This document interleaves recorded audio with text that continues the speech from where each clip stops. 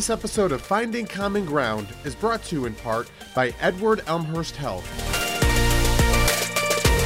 I'm Dana Davenport, and welcome to Finding Common Ground, a show on Naperville Community Television focused on important current events and how they impact our diverse population. We are many voices of one community, often with strong opinions on every side of an issue. And I'm Rebecca Malatke-Meslin. The president released his 100-day plan, which included a $1.9 trillion stimulus package and $400 billion going to COVID. Information about vaccine availability and distribution is updated frequently, leaving many people wondering how and when they'll be able to get it. Still others are worried about the vaccine's rapid development, efficacy, and side effects. We're discussing the local impact of this national initiative, and here, through courageous conversation, in the interest of discovering collaborative solutions, we hope to find our common ground.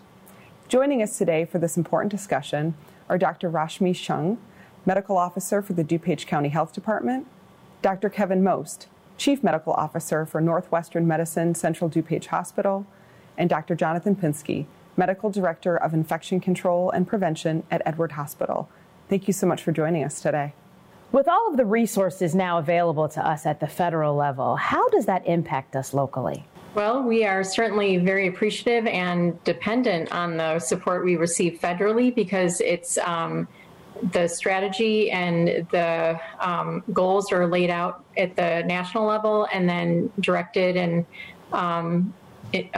communicated to the state level, and then from Illinois Department of Public Health and the state in the governor's office, then we receive our direction and funding. So it really flows from the federal to the state to the local levels. Yeah, and Rashmi, I would add that although the question may have been asked about financial, you're talking to three physicians. Many of us, probably two of the three of us, don't even balance our checkbooks. So we are really looking at it more of a supply issue and how are we getting the vaccine, getting the testing done, and getting the vaccinations in the arm. It's nice knowing that we have the funding there, but you have dollars versus product, and we want to make sure that we have the right product.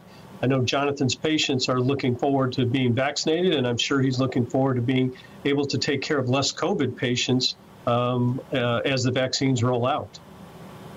Yeah, and I would add, I also think just having a plan is reassuring. I looked through this, and I think it's goal number 2, mount a safe, effective, comprehensive vaccine campaign. And it rolls through a lot of general principles about producing more vaccine, getting the vaccine allocated quickly, places where the vaccine is going to be distributed, and just kind of gives you an idea of the timeline. So just the fact that that's happening is reassuring. And I think our patients a lot of them are very anxious. They don't know when they're going to get that vaccine. They don't know how long it's going to take, even if they're in that category where they may be allowed to get the vaccine. The availability might not be there. So I think just to have this laid out as a plan is greatly needed.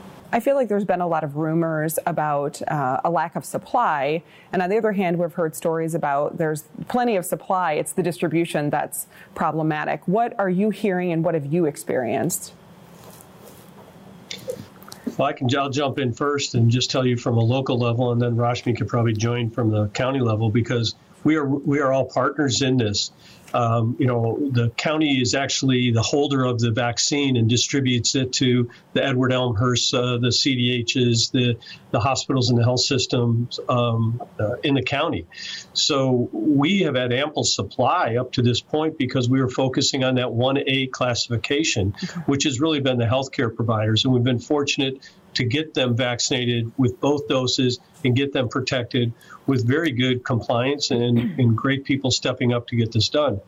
As we roll out now and go to 1B, where we're talking about close to 400,000 people in the county that may fall under 1B, or 300,000, that's where we're going to be concerned about the supply of it and how we're going to distribute that. And we're going to look to the county as our partner to get it to the providers that can get the shots in the arms a lot quicker. Yes, I agree. I was just going to add that that vaccine supply is, like you said, Kevin, going to be a much more significant issue in the coming days and weeks. Really, the more stable the vaccine supply is and the more we know in advance, then the better we can plan for the coming weeks. And another aspect that complicates this a little bit is that this is a 2-dose series, the vaccines that are currently approved. So we need to not only plan for the initial dose, but then the subsequent dose, which is at a 3 or 4 week interval, depending on the vaccine. So we need to make sure that our schedules can accommodate not only an ongoing stream of first dose individuals, but then those who need to complete this series for their second doses. And I think a point of clarification is when you get the first dose, are you automatically registered or eligible for the second dose? Certainly Yes. eligible, but I would say it's, as far as the scheduling, that's specific to the vaccination site. Yeah, I could tell you the logistics, and I'm sure it's the same as Edward Elmhurst as it is at Northwestern. Our goal is to make sure that when the individual leaves after their first shot, they know exactly when their second shot is going to be there, that we don't have to chase them later, that we don't have to do anything else, but that they know. That'll only just make sure that our compliance is much higher for that second vaccination. Yeah. Right, and I think when we were allocated the doses of the Pfizer initially, we were told that those would all be followed up with a second dose, and the same thing with Moderna. So we don't have to worry about, everyone who gets the first dose is kind of guaranteed that they're going to get that second dose. Could you talk to us a little bit about the communication and the cooperation between Naperville and the County Health Department, and how that communication back and forth goes with the supply and then setting up centers to make sure that when this next phase rolls out, that folks are able to get access to the vaccinations? Sure, and we're still relatively early in vaccine allocation and distribution, but from the onset of COVID-19, we've been communicating very regularly with our municipality mayors and managers on a weekly basis, at least, and in between as needed. But we've been, for several months now, I've been getting along regularly and getting along well and communicating very regularly, which has been so helpful, I think, in not only us being able to provide them with the mayors and managers with updates, but then also to receive input on what concerns are from constituents and community organizations, as well as schools and businesses and every sector, really, to be able to understand and appreciate the challenges that we're all facing with. I mean, who knew, a year, well, now it's been about a year, but really everyone's world has been turned upside down, not just in public health, not just in healthcare, but every aspect of society has been impacted greatly. So, but yeah, certainly working very closely with Naperville as well as other municipalities, to make sure that we're identifying vaccine providers in each community. And again, like you said, to make sure that we're equitably able to provide access, and then also communicating the prevention and control, the containment and mitigation recommendations, and then really and then also making sure that they're aware of the health department vaccine clinics that are up and running, but then within the community, now that we have multiple health systems offering vaccine and expanding, now that we've just entered phase 1B, which, like Kevin said, broadens the population that's eligible.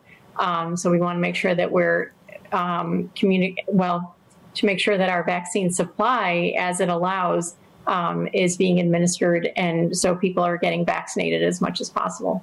Can you tell us about who some of those people are in the 1B group?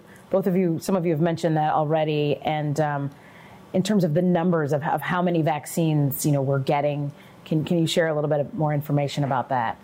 How many and who would be eligible next? Yeah, as far as how many we get, boy, if you have the answer to that, I have 3 people that are on this call that would love to know that. But as far as who falls into that, it's all the ages, people over the age of 65, and then the essential workers. So we're looking at the teachers, we're looking at grocery stores, we're looking at transportation. So all of those individuals fall into 1B. And Rashmi, if I'm not mistaken, 286,000 in DuPage County? Yeah, that's about it. And it's the frontline essential workers, the ones who don't necessarily have the luxury of working from home or or can't always physically distance in their work setting. So it's really those who are at greatest risk of exposure. And then, excuse me, as Kevin mentioned, the 65 plus population that is at greatest risk for severe outcomes. So it's kind of both aspects that have informed that phase 1B priority group. And Jonathan, you could probably share the impact of the 1Bs. Those are the patients that you're seeing at the bedside every day, and how right, and not only those over 65, but the highest group, which are the people who live in nursing homes, and those were in the 1A category. So we were very happy to see that those were population was vaccinated first. The nursing homes have really suffered from COVID, and I can say at our hospital they compromise a large portion of our admissions. So just having that population vaccinated does take a burden off the hospital in terms of the degree of illness. And we know that something like 40% of deaths were from nursing home patients. So a lot of those elderly patients are in the nursing homes and they've already gotten the vaccine. So now they're reaching out to people who live in the community that are now 65 and older that are also high risk. I think something like 90% of deaths are people over 60. So you'll get you'll capture that group with the over 65. There's been a lot of conversation about variants in the virus, not only in the United States, I think, but all around the world. And what are the conversations and concerns about the vaccination's efficacy with those variants that we're starting to see pop up now? So there's really three variants that we're aware of. The largest one is in the UK, the B117 variant. That one appears to be more transmissible, but does not seem to be affected by the immunity, where the neutralization from antibodies from people who have been vaccinated is almost as good as the native virus. However, that is not true for the South African variant and the Brazilian variant. Both of those have diminished activity. One of those was tested against plasma, and many of those did not neutralize the virus. And then I think it's the South African variant. Moderna tested it against their antibodies, and it did neutralize the virus, but not as strongly. The antibody levels were lower. So I think this is just the beginning, and as this virus continues to evolve, it is possible that it could undergo further mutations that could make the vaccines less effective. The good news is that mRNA vaccines can be updated very quickly. So Moderna is now working on an updated vaccine, and Pfizer will likely do the same. So it is possible that there may need to be boosters to update the mutations in this virus. But still, vaccinations are our answer. Immunizations will be the fastest way to control COVID. And I would just say that the more this is transmitted, the more opportunity it has to mutate. So the better job we do immunizing our population, the less likely it's going to be transmitted, and the less we have to worry about mutation. Jonathan mentioned something that subtly may have been missed by many, but the vaccines that we have now that many people were concerned how rapidly they were brought to production. We have to be very reassuring to individuals to make sure that they understand that we had 200 companies working on vaccines at the time. This is unprecedented times, and people say, well, in the past it took up to 4 years. How could it happen this quickly? That was 15 years ago. So much has happened in medicine. So much has happened in vaccines. And to Jonathan's point, we're concerned about the mutation and the effectiveness of the vaccine, but knowing that we can change this vaccine very quickly and that it's not going to take another 9 months to do this. So I think that's very reassuring, and people should not be hesitant to get the vaccine now because they're afraid that it's not going to work. Yes, and another reminder that as we still have high levels of community transmission, that we do need to continue the measures that we know work such as masking and physical distancing, maintaining at least 6 feet apart between individuals not from our households, and practicing good hand hygiene and avoiding in-person gatherings as much as possible, because that's what will help break the cycle of transmission. And as Jonathan mentioned, it's that spread that increases the risk of mutation. Like the more infection we have, the more viral replication we have, the more mutations can happen, and then the more variants we can have. That's what we want to try to interrupt and prevent. Do you think the COVID vaccination will be an annual vaccination like the flu shot? Will it be something that's recurring? You mentioned the booster. Right, so there's two issues with that. The first one that people were concerned about was, does immunity wane? You know, and that we don't know the answer to. I think the Pfizer and Moderna trials, they're going to continue to follow their subjects months out. You know, the trial is still ongoing, so they have not. There are still people in that trial that have not received the vaccine yet. So we'll have a better idea how long-lasting the immunity is from that vaccine. The second issue, though, is about mutations. You know, if there are mutations that make the antibodies less effective in neutralizing the virus, then we may need to have a booster from that perspective. So obviously, we don't know the answer to that, but those are the two areas of concern. There was a comment made just a moment ago about, you know, continuing all those other mitigation efforts, such as mask wearing. I know there's been a lot of conversation about cloth masks versus N95. Has there been any change in recommendations or protocols related to that and transmission?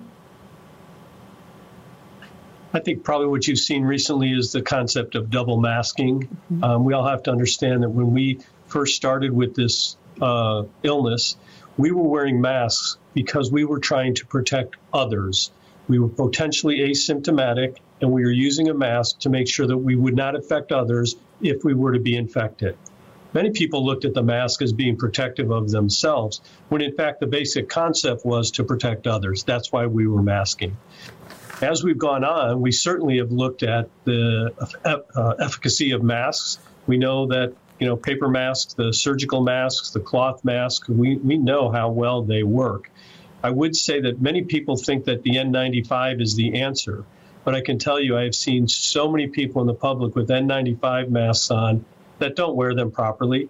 The reason the N95 mask works so well, it has been fitted to your face, it's worn properly, and as Jonathan can tell you, it is not comfortable to wear for a long period of time. So I think you'll probably see more people double masking now, and the concept of double masking not only protects you from spreading any illness, but also from you from collecting any illness. And I'd love to hear my colleague Jonathan and what his thoughts are. Yeah, I don't think there's any change in the recommendations about wearing masks. I think that, you know, as these new variants are spreading in England, I think that, you know, England is having many of the same problems that we're having as far as people following the guidelines. And, you know, I've seen pictures of these British pubs and, you know, people in there drinking and not wearing masks. And so I think it's their opportunity to kind of, you know, lay the public health message again that, you know, everybody needs to follow the precautions, wear masks, distance, stay at home if you can. But these are the same recommendations. Sure, if you have a cloth mask, you know, you want to have layers to make it more protective. So I think a double mask, some people are using that instead of having the layers, but it's the same concept.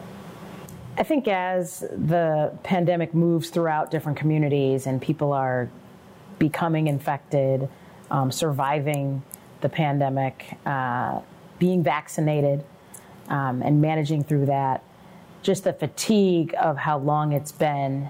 I think sometimes people are reluctant to continue to follow the guidelines. So what encouragement, or what would you say as medical professionals, right, who are, they're like, you know, I've been vaccinated or I've had COVID, you know, to continue to practice these measures that we're strongly still recommending even after you've been vaccinated? I can start. I mean, I just know that every day we put out our daily updates, and it's heartbreaking to see the number of deaths that we are still experiencing as a community. I mean, these are our family, our friends, our colleagues, our coworkers that are all still impacted. And definitely it is our elderly that are disproportionately impacted. And really, it's what we want to try to prevent is premature death in all age groups, and so there's our elderly, and then there's really, we have individuals in their 20s and 30s that have tragically died. And we have many pediatric patients who have been hospitalized. So the impact has been severe across the community. So we just want to remind our neighbors and our friends that it's still circulating at a very high level. We are down from where we were in October, November, thankfully, but we're still above where we were in the spring. Mm-hmm. So I know we're all tired of this and we would love to move on. And at least we have hope not only on the horizon, but we have vaccines here now. We just have to work our way through the different phases. And again, based on vaccine supply, but we still absolutely need to follow the measures, the 3 W's, wearing a mask, watching your distance, and washing your hands, and then avoiding in-person gatherings as much as possible. So that's at least on the community level. We still have hundreds of reports of cases and many deaths reported every day. But at the health system level, I'll defer to my colleagues. Yeah, I would say this is not a time for complacency. We may be getting tired of this, but I'll tell you, it's always that light at the end of the tunnel. Is it a train coming or is it sunlight? And I can tell you now, with the mitigation that's happened and the rates that we have right now and the vaccines, and knowing that everybody is, you don't get out of a car right now to go to the grocery store without thinking about your mask. We are there right now, and if we can just hold this for a little bit longer while we're getting this vaccine, and let's not get complacent because we'll take a step back. So right now is the time, that light at the end of the tunnel is sun, but let's make sure we do the things that Rashmi was just talking about, the simple blocking and tackling to get us there to this summer. We don't want to have another setback. That's absolutely right. There's a light at the end of the tunnel. We want to hold on just a little bit longer so that we can ride this thing out and make sure that we keep as many people as safe as possible. We ask you to hold on. We're going to take a quick break. Don't go anywhere. We'll be right back with Finding Common Ground.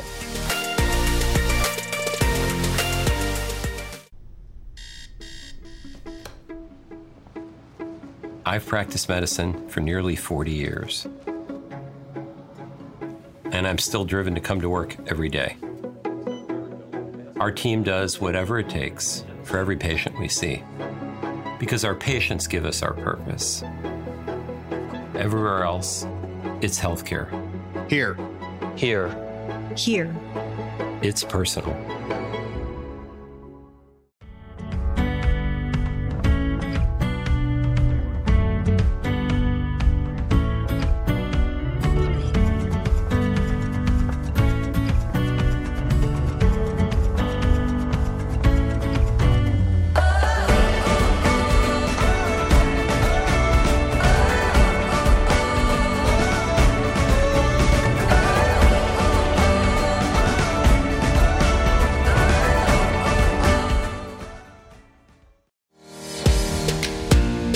Welcome back to Finding Common Ground, where we are talking about the vaccine and its impact, both at a national and local level. One question that I think is important is, what if you don't fall in the 1A category or the 1B category, and you're just an average person? When would you expect to be vaccinated, or what can you do to get in line, so to speak? From a timeline perspective, since we're just now entering phase 1B, 1A started in December, and then we're just now entering phase 1B. And as Kevin mentioned, there's close to 300,000 people in that population. So we're feverishly working to get through and vaccinate all those individuals. So we anticipate as a county probably not getting to phase 1C until April or May, so probably late spring. And so phase 1C will include persons who are between the ages of 16 and 64 who have underlying medical conditions, and then also those essential workers who were not captured in the frontline categories. So those who are more involved in transportation and other sectors that are also very critical to moving our society forward. And then after those phases 1A through 1C are completed, then it'll open up to phase 2, and that we're optimistic will be in the summer.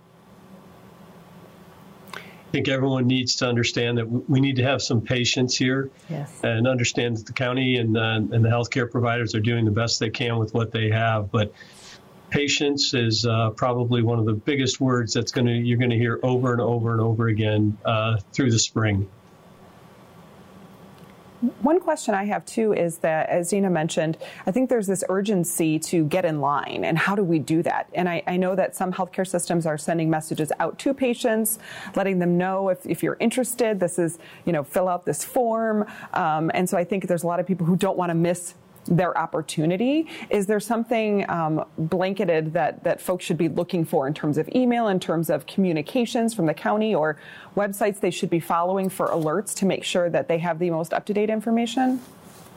Sure. Certainly at the DuPage County Health Department website, we have a vaccine page, a COVID-19 vaccine page, and I think we'll be displaying that website. It's dupagehealth.org/COVID-19 vaccine.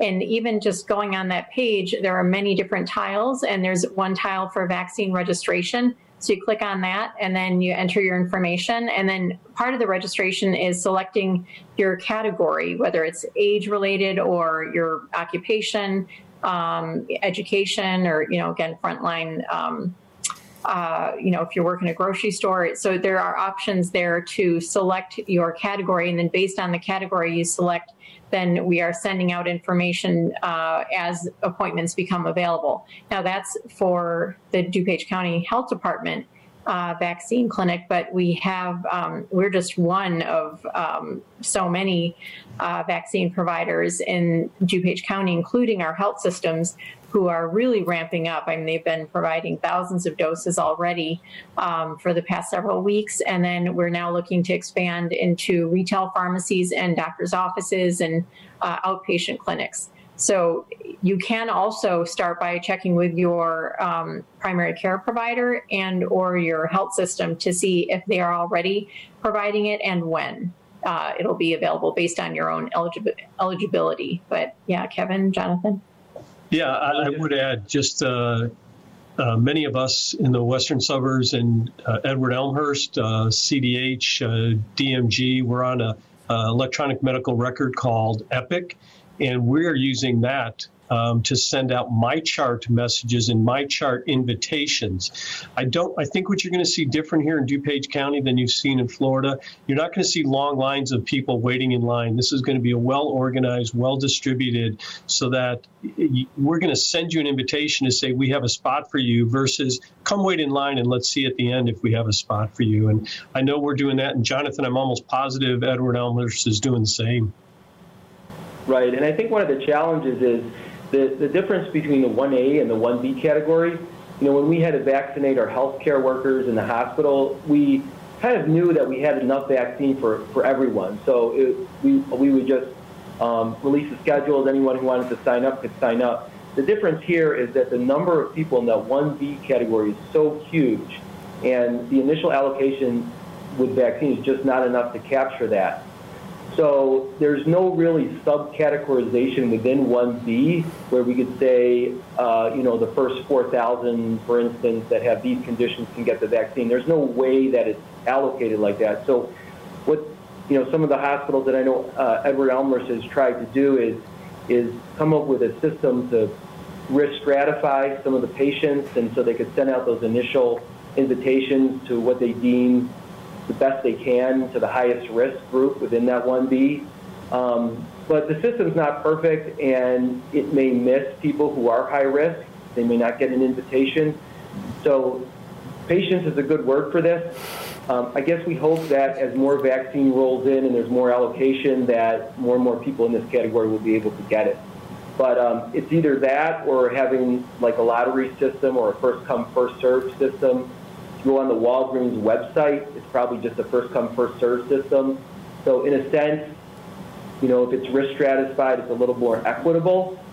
But there is no perfect way to do it. One of the risk stratifications that we're doing with the help of the county is looking at the vulnerable zip codes, looking at zip codes where we've seen high number of COVID patients, and focusing our invitations on those patients right away. So that's one thing that we are doing. When it comes to invitations and people respond, just like a invitation that you get otherwise, do they get a chance to pick which vaccine they're getting? I would say no.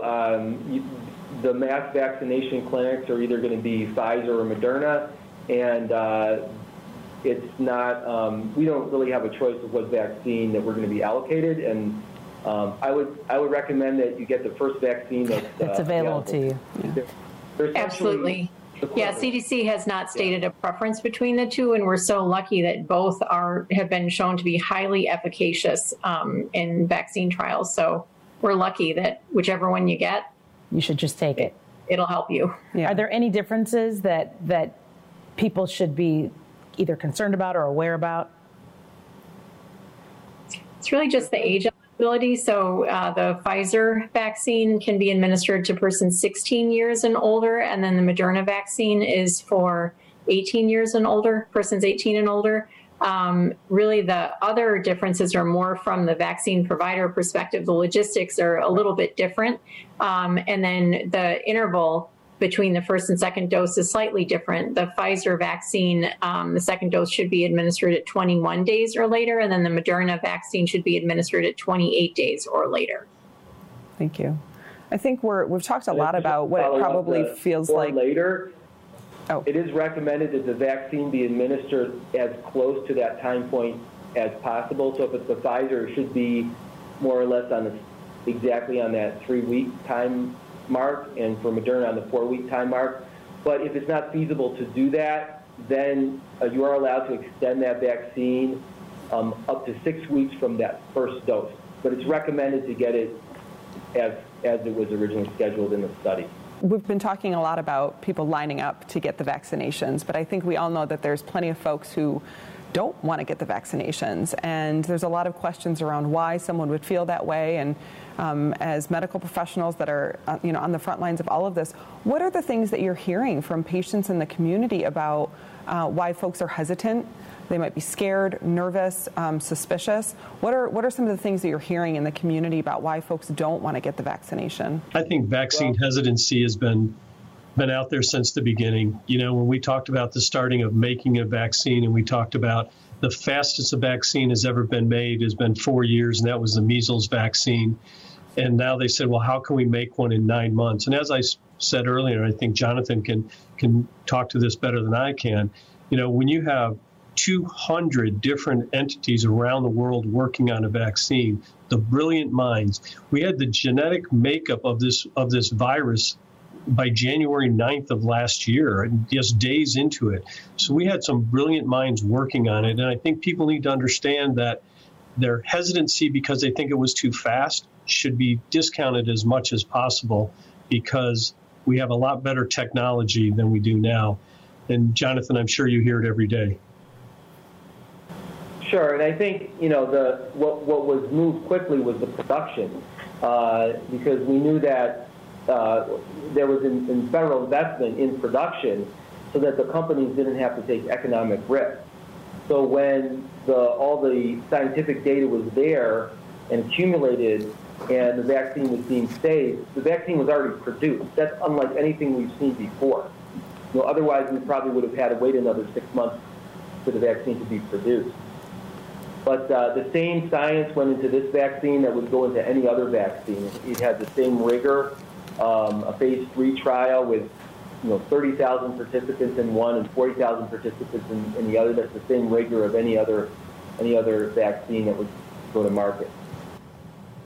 What about side effects? How do the side effects of this vaccine compare to other vaccines that we're all used to? You mentioned measles, the MMR, chickenpox. How would the side effects compare to those? Yeah, they're basically similar to any other vaccine. As your body mounts an immune response, you do experience some generalized symptoms. You might experience, a headache or some achiness or a little fatigue. It's usually pretty limited. Resolves within 3 days, of your vaccination. And then there also might be some local soreness where at the injection site. But beyond that, fortunately, there really haven't been any significant safety issues or concerns. But yeah, Jonathan, go ahead. Oh, no, I was just going to say, we have the kind of the normal, what they call reactogenicity, which is what you're describing. I think fever in 15%, chills in 40%, and this is a lot more common with the second dose because you've already seen, and by the time you get the second dose, you've already seen the vaccine, so you're responding more to it. But it's true what Rashmi said. There has not been any severe adverse reactions. And I think in the trial it was 1 in 200, but it was the same as the placebo group. And I think in a trial of 30,000, if it's safe for 30,000 people, you have to think about what's the safety of not taking the vaccine. I think at our hospital, we're looking at our employees, and 10% of our employees have already had COVID. 1 in 10, and we're talking about 30,000 people getting this vaccine and not having any severe reactions. So, and then if you look at allergic reactions, in the trials there wasn't really any signal for severe allergic reactions. After it went to market, MMWR recently looked at this, and I think they estimated it was about 2.5 per 1 million having an anaphylactic reaction with no death. So the vaccine is very safe. And all I would do is look at the number of people that have died from COVID and think about that. And no one has died from getting this vaccine. The other thing I would add is that, the people that have vaccine hesitancy, if they're in that healthy group, by the time that they're in line for being vaccinated, this vaccine will be in the arms of millions and millions of people. So if they say the study was too small, it was only 30,000 people, by the time we get to the summer, whether it's 100 million or 150 million, it's going to be one of the largest, if not the largest, vaccine study ever done, if I'm not mistaken, Jonathan, right? Absolutely. It's already been given to millions. Yeah, and just speaking of impact of the disease, I would just share that in DuPage County, we have already had over 67,000 cases of COVID-19 reported, and that's sadly including over 1,000 deaths related to COVID-19. So as of today, we're at 1,090 deaths related to COVID-19. So absolutely, any transient side effects which are expected. So you can ideally plan for it, or, kind of have your vaccine on a day where you, especially for the second dose, plan to not have too much scheduled for the next day or two, so you can lay low and just let your immune system respond. But yeah, that's really nothing compared to the tragic impact that this has had on our community and so many individuals. I think it's pretty rare to lose a day of work because of the fever from the vaccine. I've known, a lot of our, staff have gotten the vaccine. Most of our employees have gotten the vaccine. And I hear about people having fevers, feeling a little achy for a day. But, getting sick enough to miss a day of work, that's very rare. I'll tell you one side effect they haven't talked about, and that's the optimism that people have. People are walking out of this shot with a smile on their face, knowing that they are making a difference right now and that we're closer to the end. So we might have a little bit of a sore arm, but I can tell you there's a lot more smiles and a lot more optimism that this shot gives as a side effect. Speaking of optimism, I think that there have been a lot of positives in this pandemic. The three of you are from different medical organizations that oftentimes are competing, but seeing how people have come together in support of the greater good of finding a cure, finding a vaccination for COVID-19, getting people safe, getting people back into a bit of normalcy in due time. The community's really come together, both at the local level, at the state level, and now even at the national level. Can you speak to that and some of the things that you are proud of from what you've seen? Yeah, I'll kick it off because I'm gonna add some great comments here. We should all be very proud of living in DuPage County and what we're doing in DuPage County. We should be very proud of what we have done in partnership here. I can't tell you, Rashmi I've known for a long time, but between Rashmi and Margaret Kierkegaard and Karen Ayala, the county now putting us all together. And like you said, many of us are competing. But we aren't competing at this point. As a matter of fact, we're sharing learnings. Tell us what you're doing with your ventilated patients now. Oh, we're not doing that anymore. We're proning them. Tell us what you're doing with steroids. We all got together as a community. We have calls every week to share learnings, to share frustrations, to share everything. And kudos to the county. And I'm sure, Jonathan, you might have something.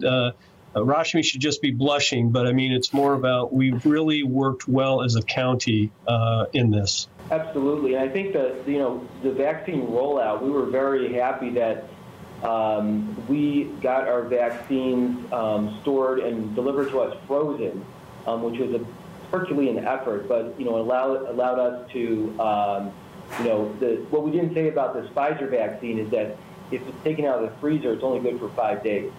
So we were able to have it frozen so that we could plan our scheduling a little bit better without worrying about vaccine not being good, without having to worry about throwing anything away, I should say. Yeah, it is. I mean, we're so fortunate to have the robust partnerships that we have in the healthcare community, as well as you're talking about the municipal leaders and community members and our schools, and really so many facets of our community have really come together to try to contain and break the cycle of transmission so that we can not only prevent illness, but then, hopefully in the coming months, resume our as close to normal as we can of our lives. And really, it's been a privilege to work with our partners here. And just, I know at each of our organizations, there's been such a surge of courage, I think, where people really come through beyond what any of us expected. Just even like you're talking about the logistical challenges with vaccine receipt and delivery, so many touch points, and it's been really just a sight to behold, seeing all of that come through to fruition. And then, like you said, to witness, and I think we've been fortunate, some of us to be recipients of the vaccine. And like you said, it's a very moving experience, and it's very worthy of celebrating. We want people, as they receive their vaccine, to share their story, post on social media and share with your coworkers and your friends and your family, because it's really this opportunity to protect ourselves against COVID-19. The vaccine, we're so lucky to have this in our arsenal now to help prevent transmission in our community. So as Kevin was saying, and Jonathan, that we truly are in this together. It sounds so cliche, but really we've all been working so hard together as a community to try to prevent further transmission and to try to move through and beyond COVID-19.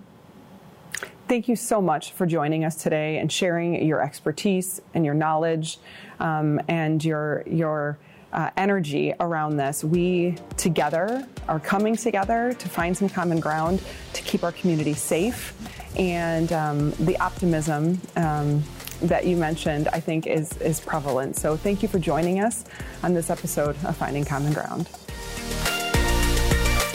This episode of Finding Common Ground is brought to you in part by Edward Elmhurst Health,